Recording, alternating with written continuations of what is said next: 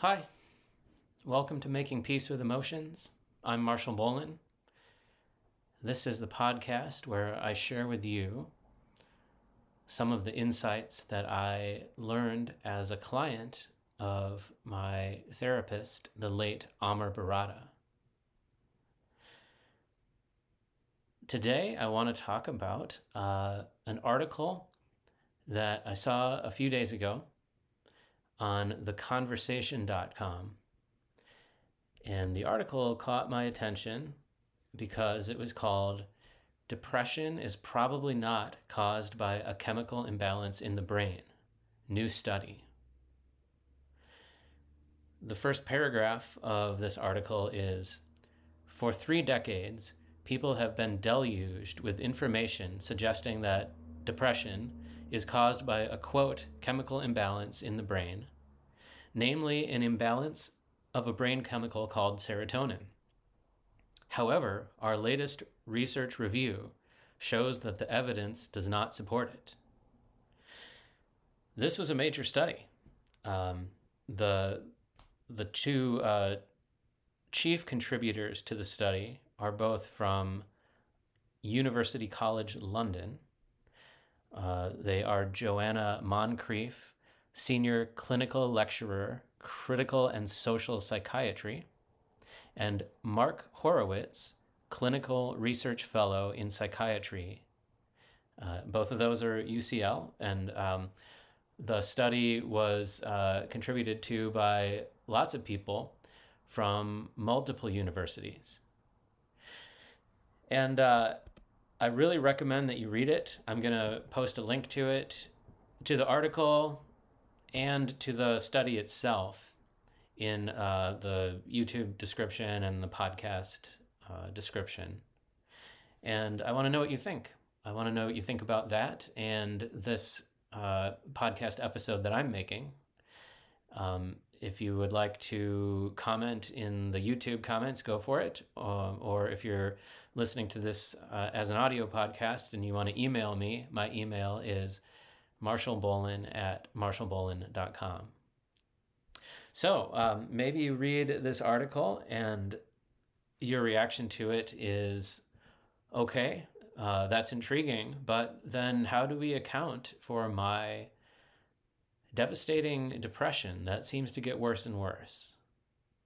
And in this podcast episode, I'm going to tell you some of the things that I learned from Amar Barada about the model for emotional health that he developed, and which I have practiced myself for years, and which I now help other people to learn. So one thing that drew me to Amar in the first place is that he didn't have a medical orientation towards emotional health. And that's exactly what I was looking for, because I had this sense that my problems had to do with how I was approaching my life. And at the same time, I was not able to think myself out of those problems. They were getting worse and worse, and I needed some help. So he was a great person to work with, because working with him, I didn't have to think of myself as defective or flawed in some way and in some medical way. But I could follow his guidance and learn about the meaning behind my emotions and the vicious cycles that I was experiencing, and the double binds and self-fulfilling prophecies that were perpetuating my problems with depression and anxiety. So this is complex stuff. And one thing that I learned from Amar is that it's essential to appreciate the complexity of emotional problems if you're going to really effectively recover from them long term. And I want to spread Amar's theory as far and wide as I can. And part of my agenda to do that is by having this podcast and with working with people who want to learn Amar's model and practice it. I'm not a licensed psychologist or counselor or therapist, but I don't need to get into anything medical in order to impart what I learned from Amr to other people who might find it useful. So, what would Amr have to say about this question? Well, if it's not due to a chemical imbalance, how can we account for the problem getting worse and worse? And I think that you'll quite possibly agree with me that Amr's answer to that is something that is self-evident, but it's really tricky. It's kind of hidden in plain sight. And because of the nature of the vicious cycles that are involved, I can see why understanding of what's going on here eludes such a large population of the world that is struggling with these issues, and at the same time are such brilliant and solution-oriented people who are often quite caring. Okay, so let's look at two vicious cycles that are distinct but related, that are going on in depression, a problem with depression. So the first one is, I'm looking at my depression and looking at the feeling itself as something that needs to be eliminated. What I'm saying is my feelings of depression are flawed. They are defective. And there's something shameful about that. And so it's unacceptable. It's unacceptable for me to feel these feelings of depression. And therefore, I need to get rid of them. And implied in the agenda of trying to get rid of them, I'm also saying that they're not connected to anything in my life. There's nothing meaningful about them. They're not helpful. All they do is hurt, and they make no sense. They come from out of nowhere. But what if this is the case? What if it's the case that we are trained to disconnect from the meaning of emotions? And what if it's the case that I'm depressed about maybe I lost someone important to me and I'm grieving their death? Or I'm stuck in a situation at work or in my romantic life that is not getting better. It's not meeting my needs, and I feel worse and worse about it, but I'm stuck. I can't get out of it. In those situations, it would be very natural to feel depressed. But if I'm trained to look at my depression as something void of meaning that needs to be eliminated, I might find myself in this catch-22, where my natural, healthy, normal feelings are telling me, hey, there's something in my life that is really meaningful to me, and it's not going well. But I'm going to try to get rid of that feeling instead of acknowledge the sense that my feelings make and or work on my life if there's something that can be addressed. And so what this leads to is somebody saying, I just need to get over my depression and then I'm going to get back into my life.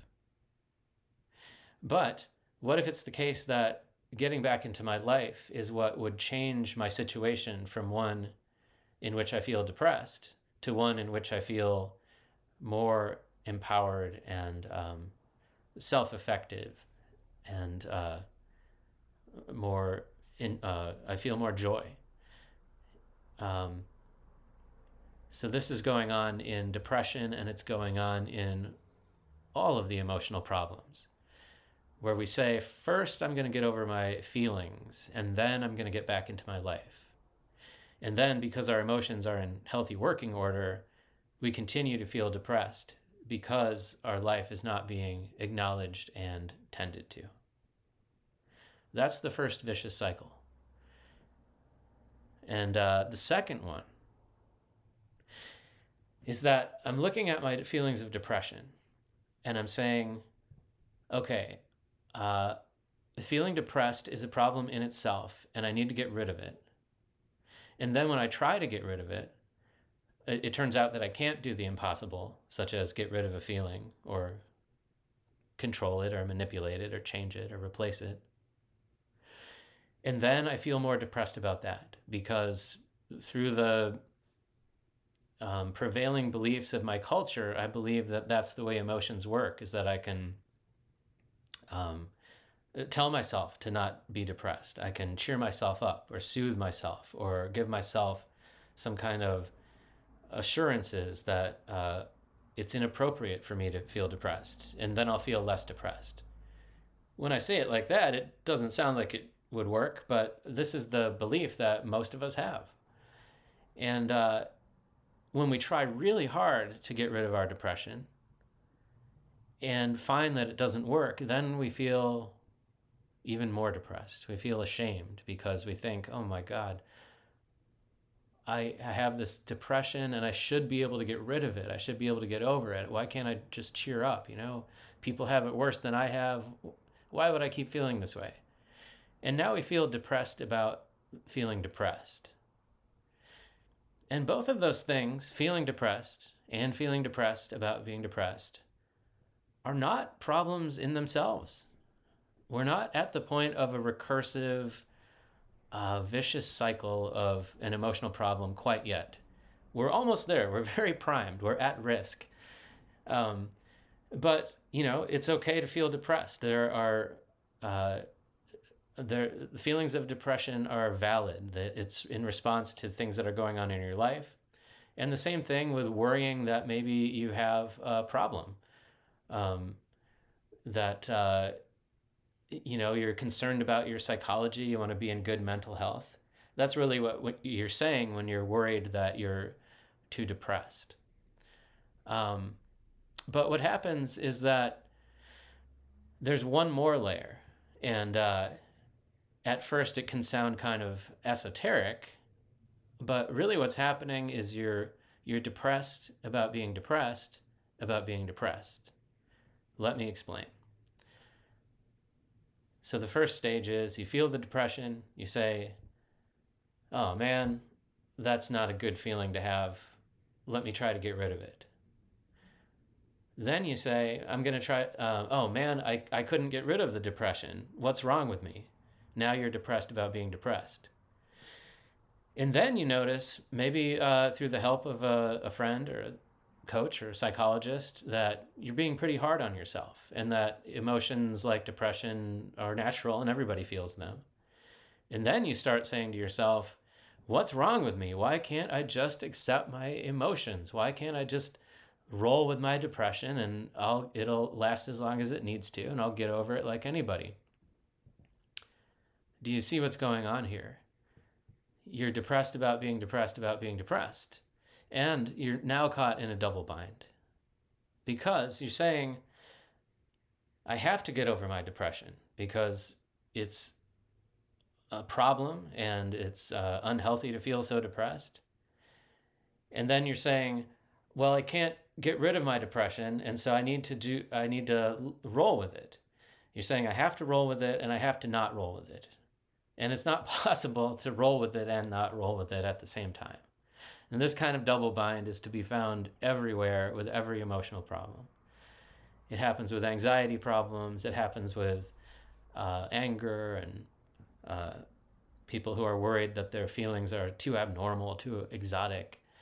It has a recursive quality where you do have an extra amount of depression because you're not able to roll with the depression and you're not able to make sense of why you would care about your own psychological health and maybe put a little thought into whether you're too depressed or not. So you're just going back and forth. You're caught in a cycle. There is a solution to this, or it's really a resolution. And it really is complex. You need to appreciate the complexity of it, and it's really helpful to work with somebody who has gone through it themselves and knows how to speak this language, like a coach or a therapist. But, you know, maybe you don't know the right coach or therapist, or maybe you can't afford it, and maybe you are doing the best you can by listening to podcasts like this. So you're stuck in this double bind related to depression. when you try to think about taking some steps to get back into your life, you think, oh, I feel too terrible. I feel unmotivated, and I'm just setting myself up for bigger failure. And so I can't get back into my life, not until I get over this depression. And on the other hand, you're saying, I have to get back into my life because I'm stagnating, and look, there's something wrong with me. Look at nobody healthy should stay at home like this and be so unmotivated. That's a tough place to be in, because you can't get back into your life, and you can't not get back into your life, and you go back and forth. The opposite of a double bind like that is a situation where you have options. So in the double bind, you don't have any options. You can't get back into your life doing the things that are purposeful to you, and you can't avoid doing those things. You can't rest. You can't allow yourself the space to be depressed.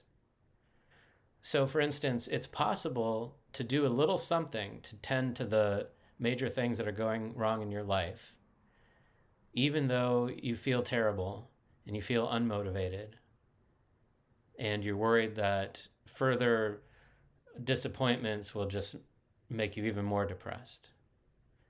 It is an option to go ahead and do the stuff that your life is asking for. And it's also an option to give yourself space to avoid a little longer, whatever that looks like, to take more days off, or move in with a friend or relative to give yourself space to relax and to not do anything.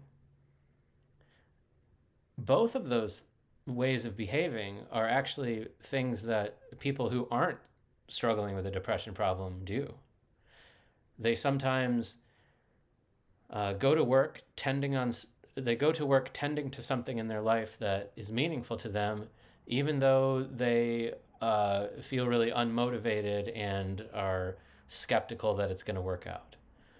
But they try it anyway, because that's a part of life. And once you keep trying things, you are likely to find a solution. It might not be a perfect solution, but you might find the next incremental step towards the life that would meet your needs more.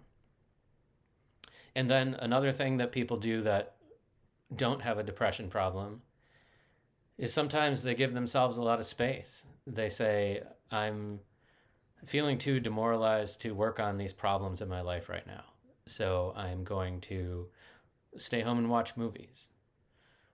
Really, that is something that everybody does. So here is where the perfectionism comes in. That's also to be found in every emotional problem. Is there's something about being depressed where we're saying, if I can't do it perfectly, I'm not going to do it at all. And we would be in a better position if we did a little something to tend to those areas of our life that are saying, hey, look over here, this is what you're depressed about. And we would also do well to say, well, I only have so much energy. I'm pretty wrecked, pretty demoralized from the setbacks and disasters that have happened. So I only have so much that I can do every day. So I'm also going to go easy on myself for not being able to do a whole lot. And that balance between giving yourself a little push and giving yourself permission to relax and to not do anything, that's what emotional health looks like. And people who aren't struggling with depression problems, they still feel depressed, they still feel discouraged. They still even err on the side of doing too little sometimes. That's a human life. And people with depression problems are often unaccepting of either of those. They're definitely unaccepting of the idea of taking a break, because they say, well, I've been taking a break for months and I can't take any more breaks. Maybe you need a break. Maybe you need a long break. On the other hand, maybe you're getting bored and restless and feeling stagnant, and it would be okay to make a list of the things that really need attention in your life and to do one small thing on that list and know that that's not perfect, but you could do a little something. This isn't a motivational speech I'm giving you where the goal is to be so energized and be able to handle every challenge without getting discouraged. That's a recipe for burnout, especially if you're already prone to emotional problems. But there is such a thing as making a little progress. That's doable. Making maximum perfect progress is not doable. But making a little progress every once in a while is doable. I've done it, and other people have done it who have been caught in these severe, vicious cycles. I hope that helps. I could explain it to you with a lot more relevance if I knew your particular problems. This podcast format is kind of vague and kind of generalized, but here's me trying to do a little something. That's not perfect, but hopefully it sends the message out to the right person who needs to hear it. And if you're that person, reach out. I'd love to hear from you. Thanks for listening. If you want to reach out to me, you can email me at marshallbolin@marshallbolin.com. I work with coaching clients remotely. If you are interested, if you like what I have to say, and maybe you've researched who Amar Barada was and maybe seen the videos on YouTube that I made interviews with him, and you would like to learn his model for yourself, please reach out. Until then, be well. And the next time I think of something helpful to say, I'll make a podcast episode about it. Okay. I love you all. Talk to you later.